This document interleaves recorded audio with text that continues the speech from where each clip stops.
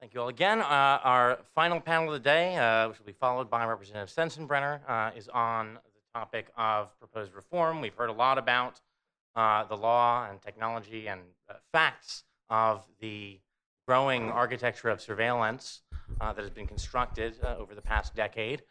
So the question then is there anything to do about it beyond using Tor and SpiderOak?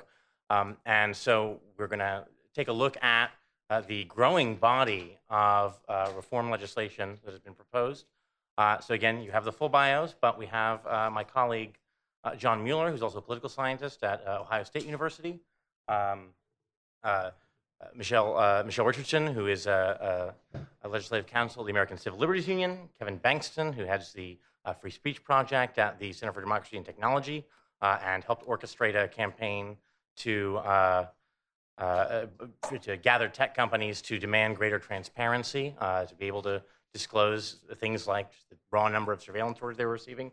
And Bruce Schneier, who I think is officially listed as a fellow with the Berkman Center, but is better known, I think, as security guru Bruce Schneier.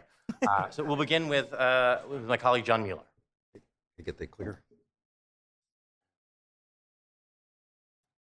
Okay, thank you. I'm going to take a somewhat different tack than many of the people have done so far and talk about the effectiveness, quite apart from the legality and so forth, of the surveillance programs.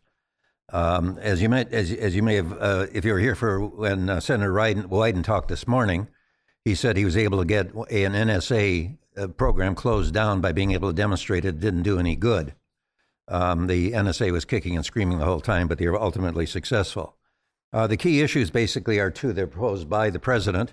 One is he admits that the encroachments on secrecy, though he calls them modest, nevertheless exist. In other words, these surveillance programs are not cost-free. But he says, nevertheless, on net, it's worth us doing. And I'd like to explore those propositions.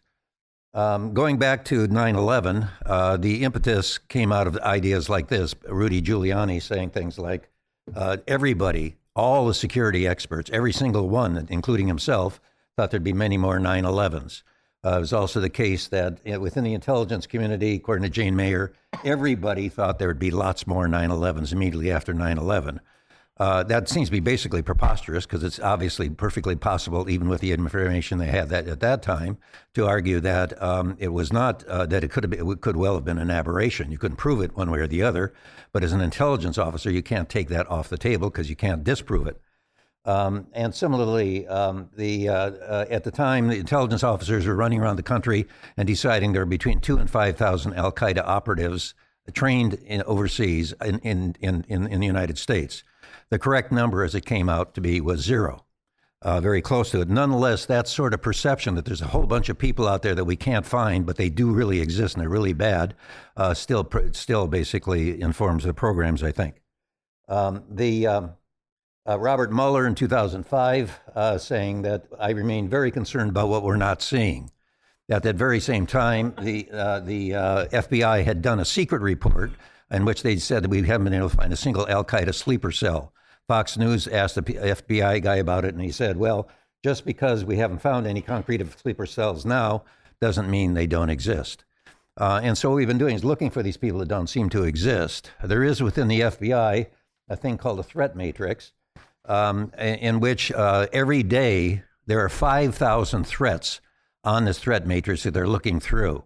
And these are basically not really threats, they're leads. Over the course of the period since 9/11, the FBI and other government agencies have traced down, my calculation, about 10 million leads, virtually none of which have led to much of anything. This is a item from the only item I know of that's been publicized from the threat matrix, which says we've had a threat from the Philippines to attack the United States unless blackmail money is paid. If you ask them, where'd you get that? It's from a single email which said this: Dear America, I will attack you if you don't pay me $9,999,999. Moo ha ha ha. They had to trace that down. They found it was from the Philippines, and they had the Philippine police go and talk to the would-be extortionist's parents. He hasn't been heard from since. But the threat matrix basically has this impact. What you're doing in the government basically is a functional equivalent of barricading yourself in your apartment and only turning on the radio and listening to police calls and trying to imagine what it's out like that. This is what Jack Goldsmith said. It's hard to overstate the impact the incessant waves of threat reports have on the judgment of the people inside the government. The want of actionable intelligence combined with the knowledge of what might happen causes an aggressive panicked attitude. One possibility is that we don't have any actionable intelligence means there's nothing out there to have actionable intelligence about. That hypothesis does not seem to percolate to the top at any time. And this is George Tenet saying, if you could sit where I sat and see what passed by my day, you'd be scared to death. You drive yourself crazy believing all or even half of what was in the threat matrix. Well, if the threat matrix, apparently about 1 out of every 10,000 leads to anything. So if you believe half of it, you're believing a fantastic amount of stuff. Everyone forgets the one central concept that we lived through, the palpable fear that we felt was the basis of the fact that there was so much we did not know. Because we're afraid of the things we don't know. There must be something we still haven't found. General Keith Alexander, in recent testimony before extremely tendentiously titled House hearings, started out by saying, if it weren't for me, we'd have another 9/11. And then he talks about how we were working hand in glove with the FBI and the CIA. There's a fair amount of information about what NSA has done for the CIA and the FBI. Let's take the FBI first. The FBI frequently refers to what it's going after, 10 million leads, as ghost chasing. They go to get tons of information from the NSA, with telephone numbers to check out, and they literally call these Pizza Hut leads, because when you follow them up, what you end up doing is finding somebody who called a Pizza Hut. Robert Mueller has said specifically, according to Graf's book, to Alexander, you act like this is some treasure trove. It's a useless time suck. And other members of the FBI have talked about it in more colorful terms. There's also the question about what's happened to the CIA. The CIA constantly is getting things which they call BAGs, B-A-Gs. And what that stands for is big-ass graphs. These come from the NSA. And they're characterized by a huge number of nodes. You actually saw a big-ass graph put forward just a few minutes ago by Paul Rosenzweig, but that was really simple compared to what they get. They include all these layers of connections and so forth, the number of nodes can be numbered in the millions, and most importantly, there are very few useful leads. So let me conclude by talking about what have the programs accomplished. What's the evidence on this? I was very interested in Senator Wyden's comment that they've looked at the 55 cases and found virtually none that hold much water. I'll just talk about the 4 that have been confirmed, have been talked about. There's the 2 programs, the phone metadata program and the 207 program, which is overseas. I'll mostly be talking about the 215 program. What has it done? It's not important whether it's been helpful or contributing. The issue is, has it ever been critical or necessary? Because it does obviously is an invasion of privacy, as even the president admits. They sent the classified list of 54 cases.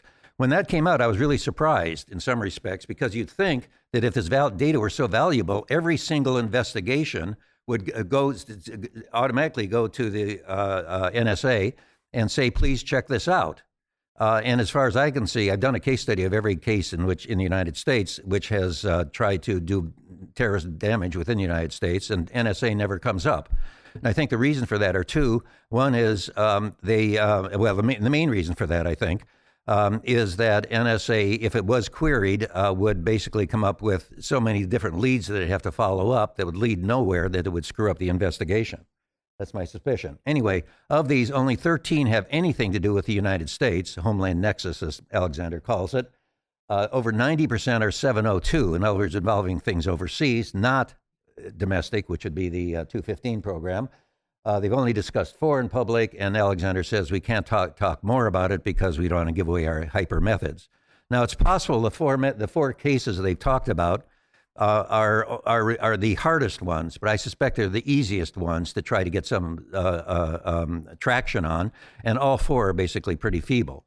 One of these is the case of a guy named Headley who was trying to kill a cartoonist in Denmark. They already had plenty of information about him, and they, from a tip from the British, they, though the Americans had overlooked him with his previous shenanigans, and they could have easily gotten a court order if they needed it to follow him up. The 702 may have helped with some of the plea bargaining issues, but as soon as Headley was caught, he just simply talked and talked and talked and talked, trying to talk his way out of it. So they had plenty of information. They may not need any more. A second case is a San Diego cab driver. In this case, 215 may have been important. His whole crime was sending $8,500 to Somalia to be fed into a war which had been going on for 25 years. $8,500 even in Somalia won't buy you very much in a war. There's also the Zazi case, in which there was a guy who went to Afghanistan, then came back and tried to build a bomb. He had been trained in Afghanistan by Al-Qaeda, but he forgot how to do it, so he kept having to call, or rather to email, email address that was already known to the government because of a tip from the British police. They're watching it, and when he started calling them, they followed up on that. So they didn't need a data bank to do that at all. As he's trying to build a bomb, each call, according to court records, became more desperate than the last because he couldn't figure out how to make the bomb, even though he'd been trained to do it. And finally, there's some really good reporting coming out of Kansas City Star by a guy named Mark Morris, and it has to do with a case that only came up very recently in the discussions, these court testimony in June. It involves supposedly the bombing of the New York Stock Exchange. What this basically was, there are three guys in the United States, one in Kansas City and two in New York, who, after the invasion of Iraq, wanted to go fight in Iraq or Afghanistan or Somalia. They couldn't figure out how to do it, however. So 5 years later, they finally got in connection with somebody in Yemen, two guys in Yemen, who said, "We're jihadists, we can help you get over into the fight. All you have to do is send us money." It turns out, according to Morris's discussion, that it was all basically a scam. These two guys are trying to bilk these three Americans out of money. And over a period of time, what they did was they sent $23,000 worth of money, plus watches, cold weather gear, Garmin GPSs, and a remote-controlled toy car. I've emailed Morris about the toy car, and he said, "Yep, it's a toy car." The idea was that this stuff would be held for them in Yemen, and then when they came over, they would use it to get their training so they could go to the fight. But what the scam artists were doing was dividing among themselves. There's no record about which guy got the toy car, and they spread the money out in various places. They're also trying to get some more money because one of the guys wanted to open an appliance store and needed $45,000. So he's going to try to get that out of these guys. But they started saying, "Well, we want to come over there and fight." So they said, basically, "Well, what you really want to do is some terrorism in the United States. So why don't you stake out the New York Stock Exchange to one of the three guys who was in New York?" He eventually did. He walked around it, and then several months later sent them a one-page description with information that could be gotten from Google Maps.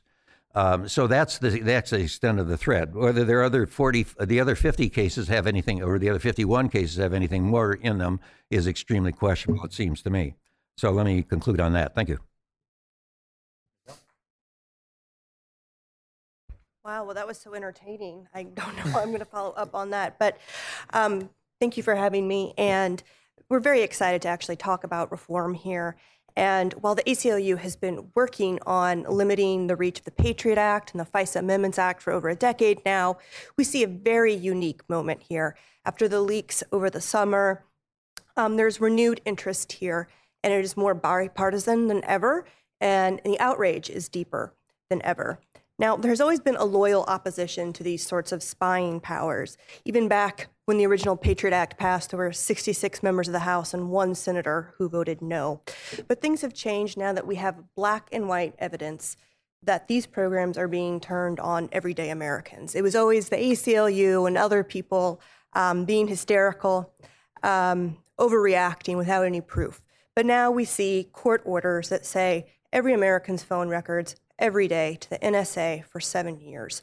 And this has galvanized people, it has the public outraged, and we see Congress more involved than they've been in a very, very long time. So how would you fix this problem? First, I should just say generally, it has to be legislatively. It's pretty clear that the Obama administration has doubled down on this program and doesn't believe that it's doing anything wrong, that the program does not collect sensitive information, and the procedures in place after it's collected are sufficient. We also see now that there are court opinions that have okayed the collection of both the content and the metadata. And so without legislation and Congress intervening, it's likely that these programs are going to continue indefinitely. Legislation. Now, the first thing it has to do is stop the bulk collection of the content and the metadata of Americans. There's a lot of debate here about whether the collection of the information in the first place is the harm or later when the government uses it. But I think this is a perfect example how if everything has gone wrong over the last 12 years, and once it's in government's hands, there's no way to assure that it's being used properly. There's no accountability and there's no meaningful oversight. There are many ways you could do this. Probably the easiest way is to go into something like Section 215. Maybe consider other parts of the Patriot Act like national security letters, and say that you have to go back to the days where you're actually focused on a nexus to terrorism, that there is some connection to a terrorist or a spy, perhaps people in contact with them or their activities. You could also go into the FISA Amendments Act and scale it back. Jamil and others spoke on the earlier panel about how it's really just a giant vacuum at this point. You could force them to better focus on individual targets, known people, maybe not with a probable cause warrant, but the idea that you're actually going after guys who you suspect have done something wrong. You also want to see ironclad restrictions on how this information is used once it's collected.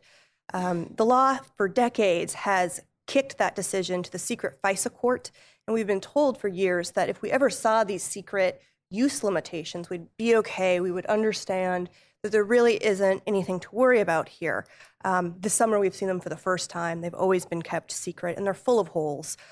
All presumptions lie in favor of the government. They're allowed to keep, retain, and use vast amounts of data for many different purposes, including criminal prosecutions. This has become a backdoor to the Fourth Amendment. And finally, we want to make sure that the legislation mandates transparency. The lunch speaker, Rep. Amash, I thought that was absolutely fascinating. The links that the intelligence committees have gone to prevent the greater Congress from understanding the extent of these programs, the way they bury information and are now actively trying to authorize these programs, coupled with how hard the court has struggled with understanding these programs and making meaningful decisions and then actually enforcing them. The only thing that has made a difference is dragging them out into the light so that there is some public accountability. So it's crucial that legislation require these court orders and court decisions that have significant interpretations of the law to be made public, and that there be a better description of how much data is being collected and what type of data it is. I would say there are a couple of things reform is not. Reform is not just post hoc oversight. I think you're going to see a lot of proposals flourish from surveillance advocates that as long as a report goes to Congress after the fact, or a secret FISA court gets a secret report about a secret program after the fact, that is a check and balance enough. And it's not. Those sorts of checks are not a substitute from scoping these programs and making sure the government doesn't collect the information in the first place. Reform is not focusing on intentional misconduct. You'll see the administration often try to point to the number of people who are searching their ex-girlfriend or ex-wife or intentionally going in, but that's not the question here. That's going to happen whether it's national security or healthcare or where the database is. The question is, what are the rules in the first place? And right now they allow the daily surveillance of everyday Americans, and that's what needs to be fixed. Finally, there's been a lot of discussion about how to fix the FISA court itself and recognition that the process itself is not working. While we do want to make sure that there's better court review of these programs, we want to be clear that FISA court reform in and of itself is not enough. I think this is a type of answer that Congress likes. You appoint someone else to make the important decisions, right? You appoint some guy to go into a secret process before a secret court and file secret papers that maybe make their way to a secret congressional committee. That sort of process is not likely to right this ship in and of itself. The court has been clear, it has established precedent, and that sort of court advocate without the underlying changes here to protect privacy and fix the statute won't be able to accomplish what we need to do here. So at the end of the day, we really urge Congress to take a broader view here, and I know Mr. Sensenbrenner will talk about it later, and we're looking forward to working with Congress on this.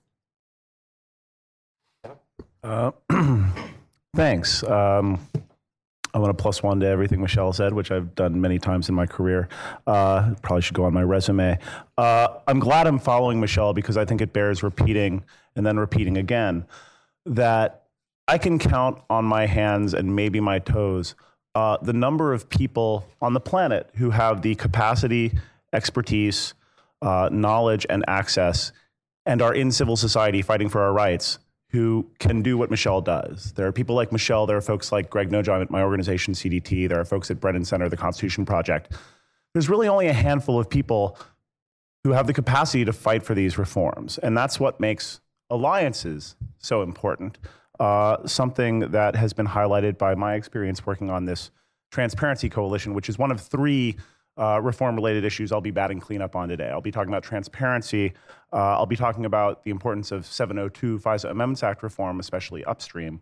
And I'll be talking briefly about crypto as a lead into Bruce, who I'm sure will have a lot to say on that issue. As soon as the PRISM reporting happened, and as I think Barton and Spencer talked quite a bit about on the journalist panel, there was a great deal of confusion about what exactly the PRISM reporting meant, what exactly direct access to the company's systems meant. And it caused a great deal of concern, especially amongst international customers of companies like Google and Facebook and others that were named in those PRISM slides, about how safe their data was, how often the NSA comes calling, and how those companies respond when the NSA does come calling, what they do and don't do when the NSA makes these demands. And it seemed that there was an opportunity because companies like Google, who had long been pushing for transparency around law enforcement requests and had recently negotiated a deal regarding transparency around national security letters, was suddenly being even more strident in its statements about the need for transparency. You saw companies like Microsoft and Facebook issuing new reports and negotiating deals with the DOJ to at least give a bucket number of all the requests they get from the government, law enforcement and foreign intelligence surveillance. You saw Google and Microsoft making a motion to the FISA court to be able to publish a single number of all the FISA requests they receive. This seemed like an opportunity for civil society and the companies to find common cause. And so CDT, working on one of its core competencies, which is trying to build these consensus coalitions, set out in this summer to build what we now informally call the We Need to Know Coalition, a coalition of companies and free speech and privacy organizations petitioning the administration and Congress for greater latitude to do comprehensive, basic transparency reporting about the number of orders they receive under particular legal authorities, the number of users affected by those requests, breaking down those requests by whether they impact the content of communications or metadata or basic subscriber information, and then also asking the government to make similar reporting numbers of its own. And so we were able to pull together, based on the model of digital due process, our ECPA coalition, our Electronic Communications Privacy Act Reform Coalition, which took a few years to develop. We used that model to, over a month in the summer, including the July 4th holiday, pull together a coalition of nearly 100 organizations, including Google, Facebook, Microsoft, Yahoo, Twitter, Apple, who I would not typically characterize as a joiner, but Apple, and also a range of companies on the smaller end, startups, investors, and civil society groups to make more aggressive demands than any of these companies had before made individually, and certainly not as a group. Within weeks of that letter, we saw the introduction, and David Lieber mentioned these, of bills in the House and the Senate, bipartisan bills from Zoe Lofgren and Al Franken, accomplishing much of what we'd asked for. And we're hoping, based on the inclusion of those reforms in the Wyden-Udall bill that we've seen floated, that it's now going to be pretty much standard. If you see an omnibus surveillance reform bill, it's going to have this in it. And I think that demonstrates the power of the ability of civil society and companies to align their interests where appropriate, just as similarly, we often can get results when we can align with the government against company overreach when they're doing bad things.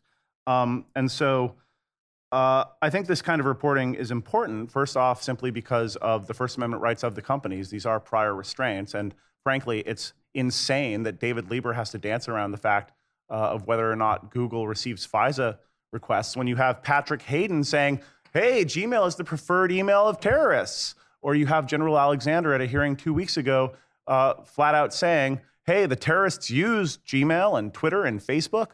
One would expect that we can assume based on that they are in fact going up on these companies.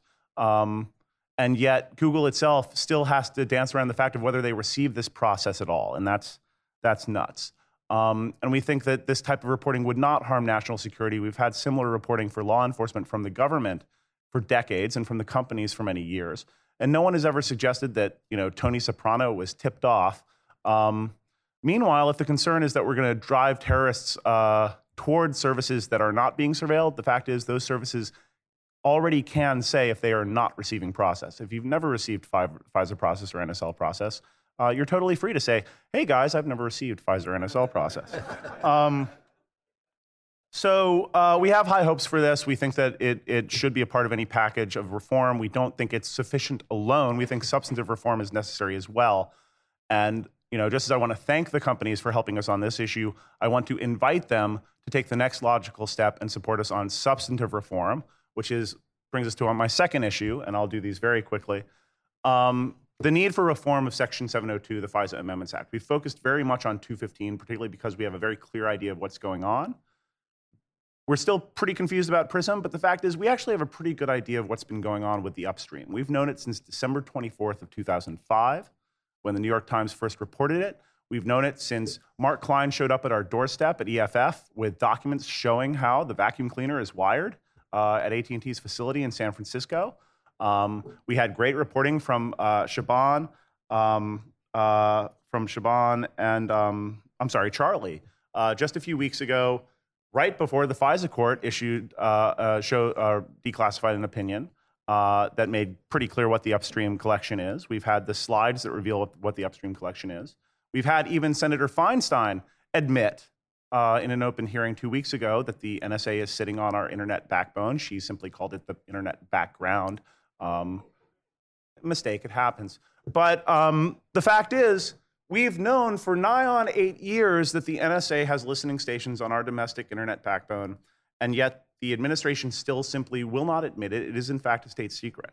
And so we can't litigate whether it's legal. So we've weirdly gone from, no, you're crazy, where's your evidence? That's not happening, to, well, we can't confirm or deny that, and it's a state secret, and you have to stop your litigation right now, to, wait, actually, we've been doing that for 8 years. Where have you been? It's totally the status quo. What, you want to actually change that? No, that's just the way it is now.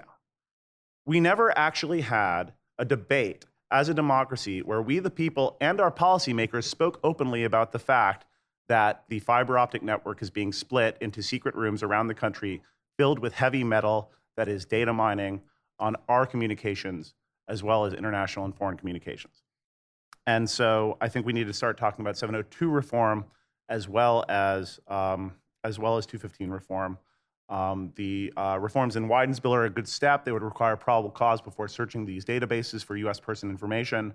But I think we need to try and put some more protections on the front end, including narrowing the purposes for which this information can be scanned by narrowing the definition of acceptable foreign intelligence information, and halting this practice of being able to scan non-targets communications for communications about a target, which, as Charlie Savage's story made clear, means that every international communication crossing the border is fundamentally being searched by a police robot, which we tend to think implicates the Fourth Amendment rights of every person who communicates internationally.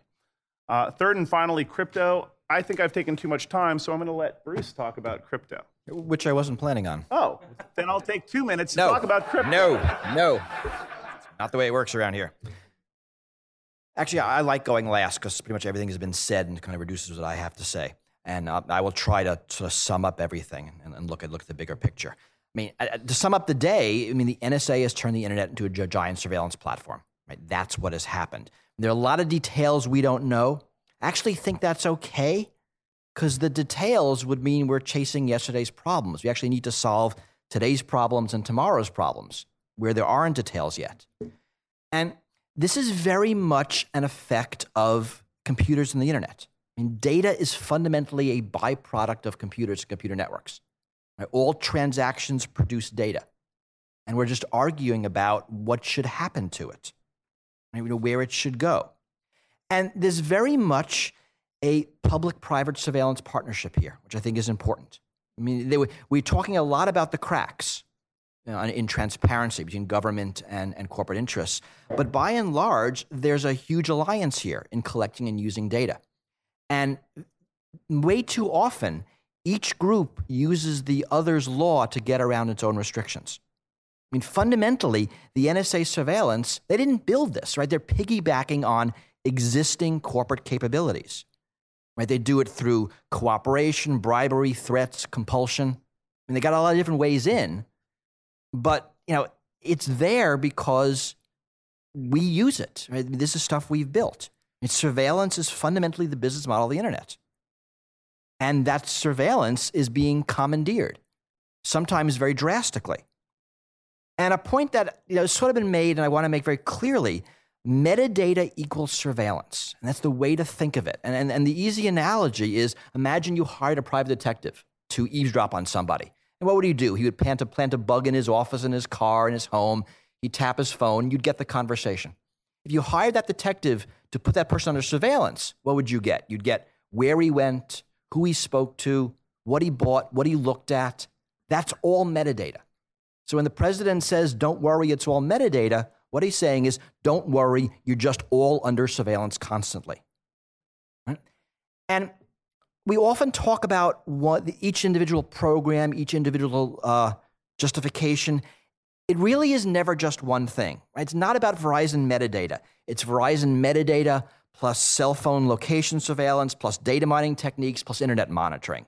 Or it's not just drones, it's drones plus face recognition plus the database of tagged photos in Facebook plus something else. Right? It's everything. And the surveillance state is very robust.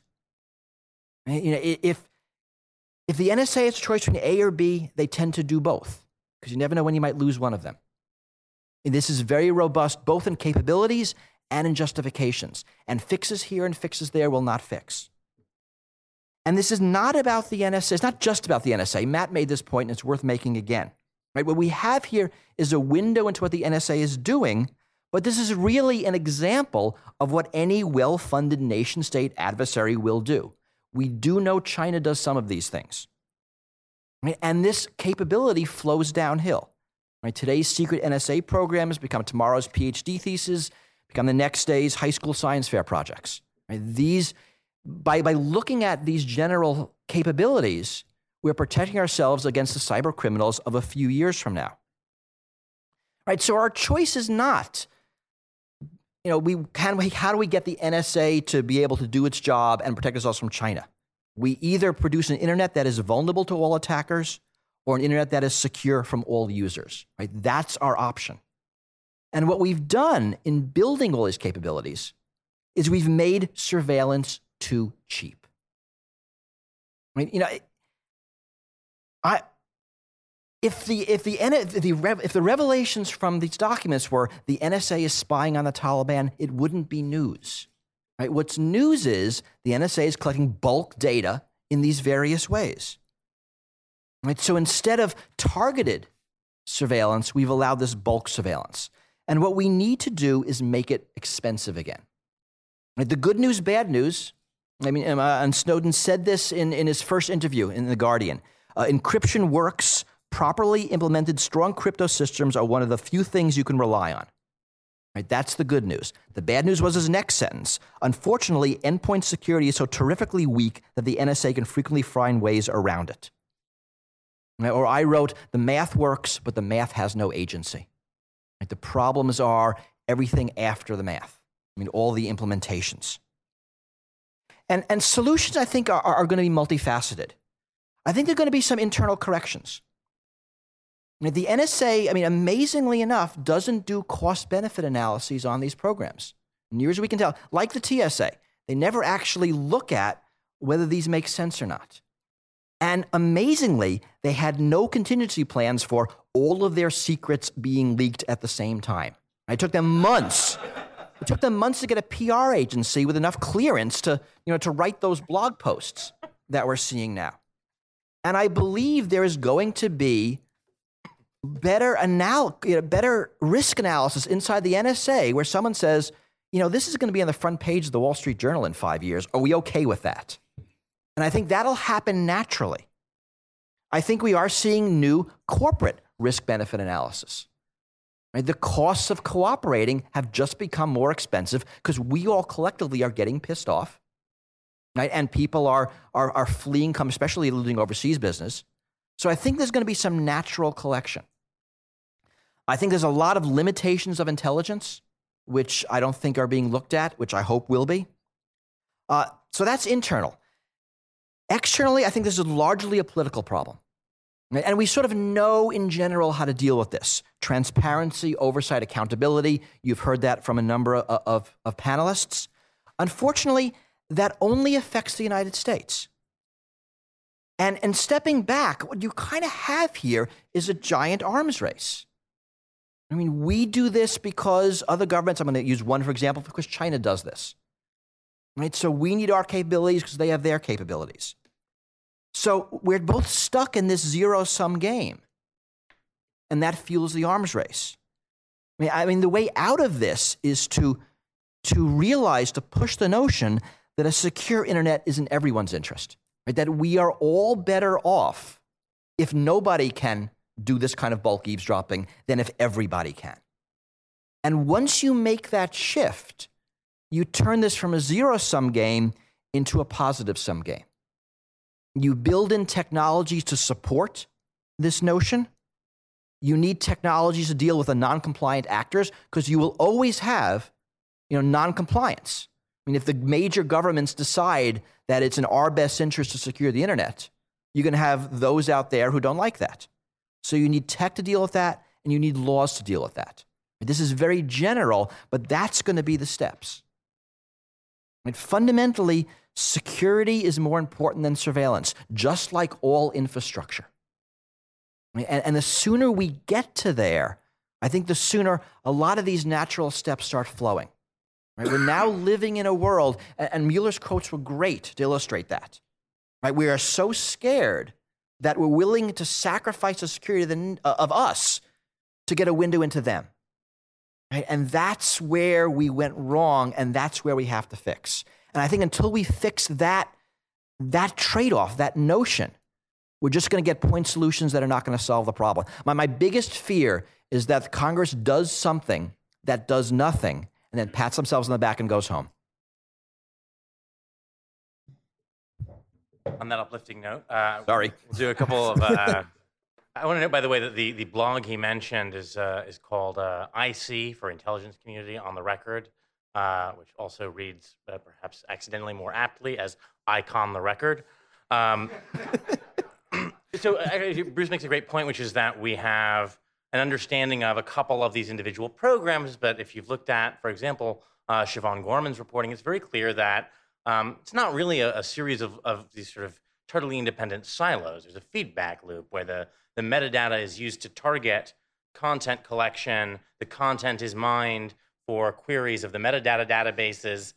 It is a organic and very deeply interconnected system that you can't really fix one piece of at a time. And so we are seeing a series of proposals that, for example, fix 215, but maybe don't prevent them from coming back in a week and saying, oh, all right, well, now we'll use 214, the pen register statute, or, God help us, national security letters, which don't even require judicial oversight. So actually, let me just ask, I guess, primarily Kevin and Michelle, are there particular legislative proposals on the table now, to the extent that, or anyone whose tax status allows them to have an opinion on this, that you are optimistic about or believe represent a promising approach? Sure. I think the Wyden bill from a couple of weeks ago is more complete, and I think the Sensenbrenner-Leahy bill that will be coming maybe this week or next will take the same approach, that it will go after a number of different Patriot Act authorities and some FISA Amendments Act. I don't think it supposes to fix the overarching structure altogether, but to fix the known problems now, which I think is a good strategy to get what we can now, force disclosure so we can set ourselves up for long-term reform, and come back to this when there's a sunset. You know, our next sunset is in 2015 and another in 2017. So Congress will be forced to debate these authorities again in a couple of years. As to whether they have a good chance, I feel better now than we have in a really long time. As a reminder, at the end of July, Rep. Amash offered an amendment on the floor, and it failed by only 7 votes. And it was evenly divided between Democrats and Republicans. This has become a bipartisan issue. Since then, we've had more leaks. We've had members come back from their August recess and say, I heard from my constituents and I regret my vote. So I think the next time this comes to the House floor, it's going to pass in some form. Once again, I'll echo what Michelle said. The Wyden bill addresses the bulk collection of metadata problem, not only from the 215 perspective, but also the Pen Register and NSL perspective, which we think is critical. We hope and expect, and we'll be thankful if and when the Leahy-Sensenbrenner bill does the same. We think that the political calculus on 215 and bulk collection is looking really good now. We are in the best position we've been in many years, and we're very hopeful on that, and hopeful that this will become the beginning of even more reforms. But right now, I think the most gettable gains are on bulk collection of metadata and on transparency, and especially on reform of the FISA court and its processes, including the introduction of some sort of special advocate as an adversary. Actually, it occurs to me one thing that we touched on in the last session that hasn't really been discussed as centrally as the idea of the architecture itself. The idea of, well, in the case of the phone companies, the box actually being on the wire, which is less about legal authority and more about a design choice. And then also the design of secure communications platforms themselves. We thought the legislative solution there that we needed was just don't pass new legislation that would empower the FBI or other agencies to require redesign. But it looks like perhaps to some extent that's happening already. I wonder if anyone has thoughts on how to limit that threat.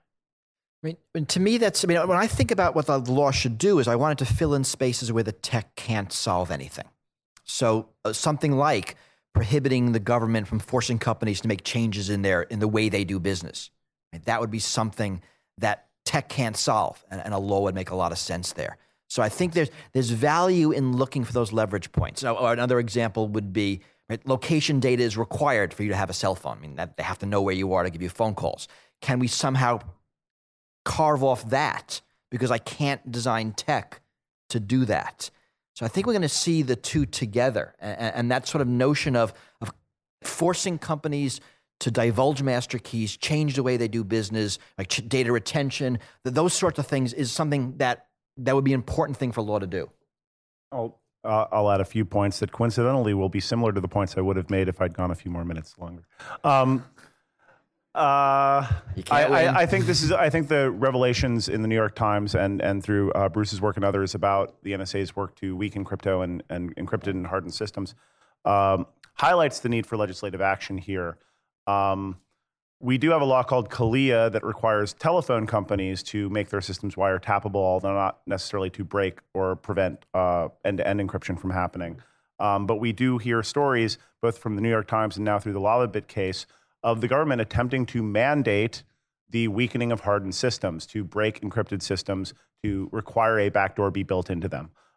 Rush Holt has in his bill that would also repeal the entire Patriot Act and the FISA Amendments Act. So I'm not sure that bill is going to go anywhere, but it does have a particular provision that also would say that the government cannot require a hardware or software manufacturer to build an insecurity into their system, which I think is a very good principle, is a principle that CDT has long fought for in the context of attempts to expand CALEA to services online.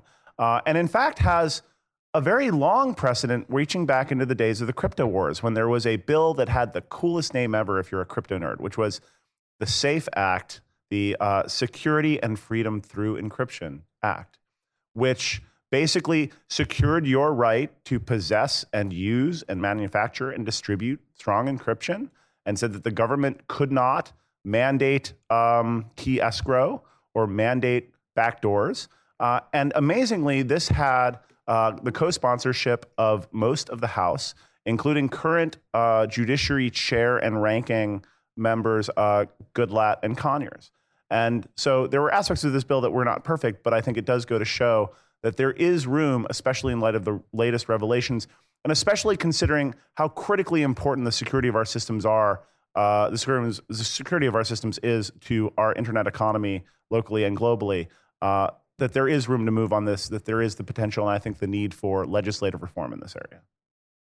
Let me just take maybe one or two questions. We will move, I think, directly from the panel into Representative Sensenbrenner's remarks.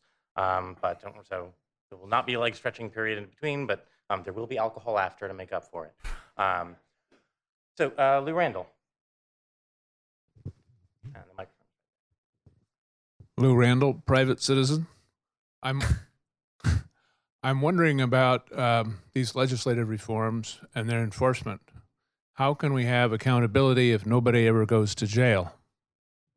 I will say, as a side note on this, I have been in rooms with a bunch of advocates discussing various reform proposals, and it is very frustrating because you realize that people are thinking it's like trying to craft a wish that you will submit to an evil genie who will interpret it in the most malevolent possible ways. Well, if we fix the language here, and people are just sitting there going, well, how could they possibly twist that at the absolute outer extreme of the most sort of tortured legal logic to do something nefarious? It makes it very frustrating, I think, to just engage in the democratic process to some extent. But let me pass that to our panelists.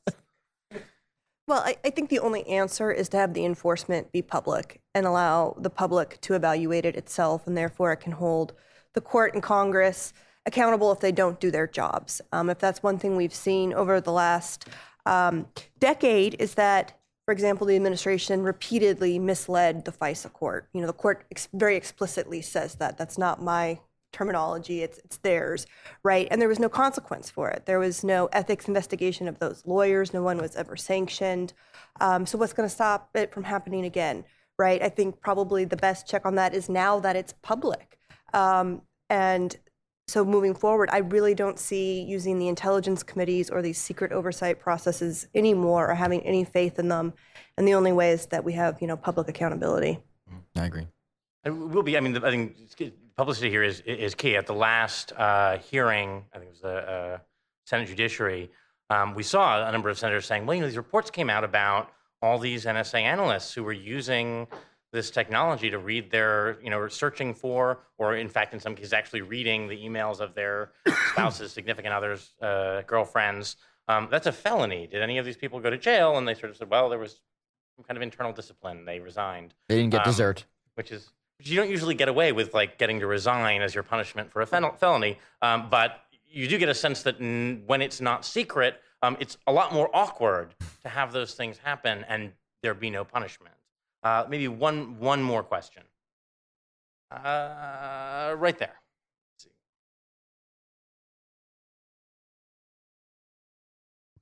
Hi, my name is Jean Athey, and this is perhaps more a comment than a question, which is that the whole reason that we're here today is because of what Ed Snowden did. And I think that what we need to do is to, every time there's an opportunity, to say how happy we are, how great we think it was what he did, because he's risked his life and his future. And I think we need to push back against what the administration is trying to do to him. And that would also apply to Glenn Greenwald and Laura Poitras. And so I would like to sort of end this question with, this is a panel on what can we do. And so I guess my question would be, what can we do to support Ed Snowden now?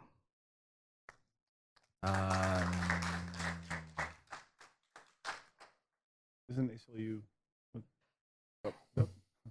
My organization doesn't have a particular position on supporting Snowden as an individual. Certainly, we are having a national conversation that we would not be having but for his release of these documents, and it highlights the need for greater transparency in this area. Somewhat self-interestedly and other interestedly, I do want to highlight that there is also a great deal of information that has come out this summer due to the FOIA litigation of ACLU and my former employer, the Electronic Frontier Foundation. And the government continually releases these documents as if they were doing it out of the goodness of their heart, rather than noting that it was under duress and being ordered by a court to do so. I think that one thing that we can do to foster more releases of this kind is to ensure that our FOIA laws are strong and enforced well. With Snowden, certainly heightened the concern about the 215 program, the metadata program. But it should be pointed, the only time a program has actually been brought down was through the efforts of Senator Wyden to demonstrate that it didn't work. And you can make that, if you can see, basically you're spending all this money on the program and it isn't improving safety. You solve the Schneier problem of fear versus security. It's not giving us any security. In the case of the wireless, the 215 program, the metadata program, there are quite a few people, as I understand it, I've talked to a couple of them in the government, who think it's just a complete waste of money. It's not doing any good. If on top of that, because of the Snowden revelations, you have a large number of people saying, I'm really uncomfortable with this, and if it's not doing any good, I certainly don't want to risk my privacy over it. They might say, if it was catching all kinds of millions of terrorists all the time, I'd be willing to sacrifice that. But if you can demonstrate, as Wyden did with the other program, that it's not doing any good for your security, you've got the huge cost, no value, and in this atmosphere, I think a lot of people would say, let's scrap it. Thanks, John. Well, I want to, again, thank our excellent panelists, and we will not take a break. We will...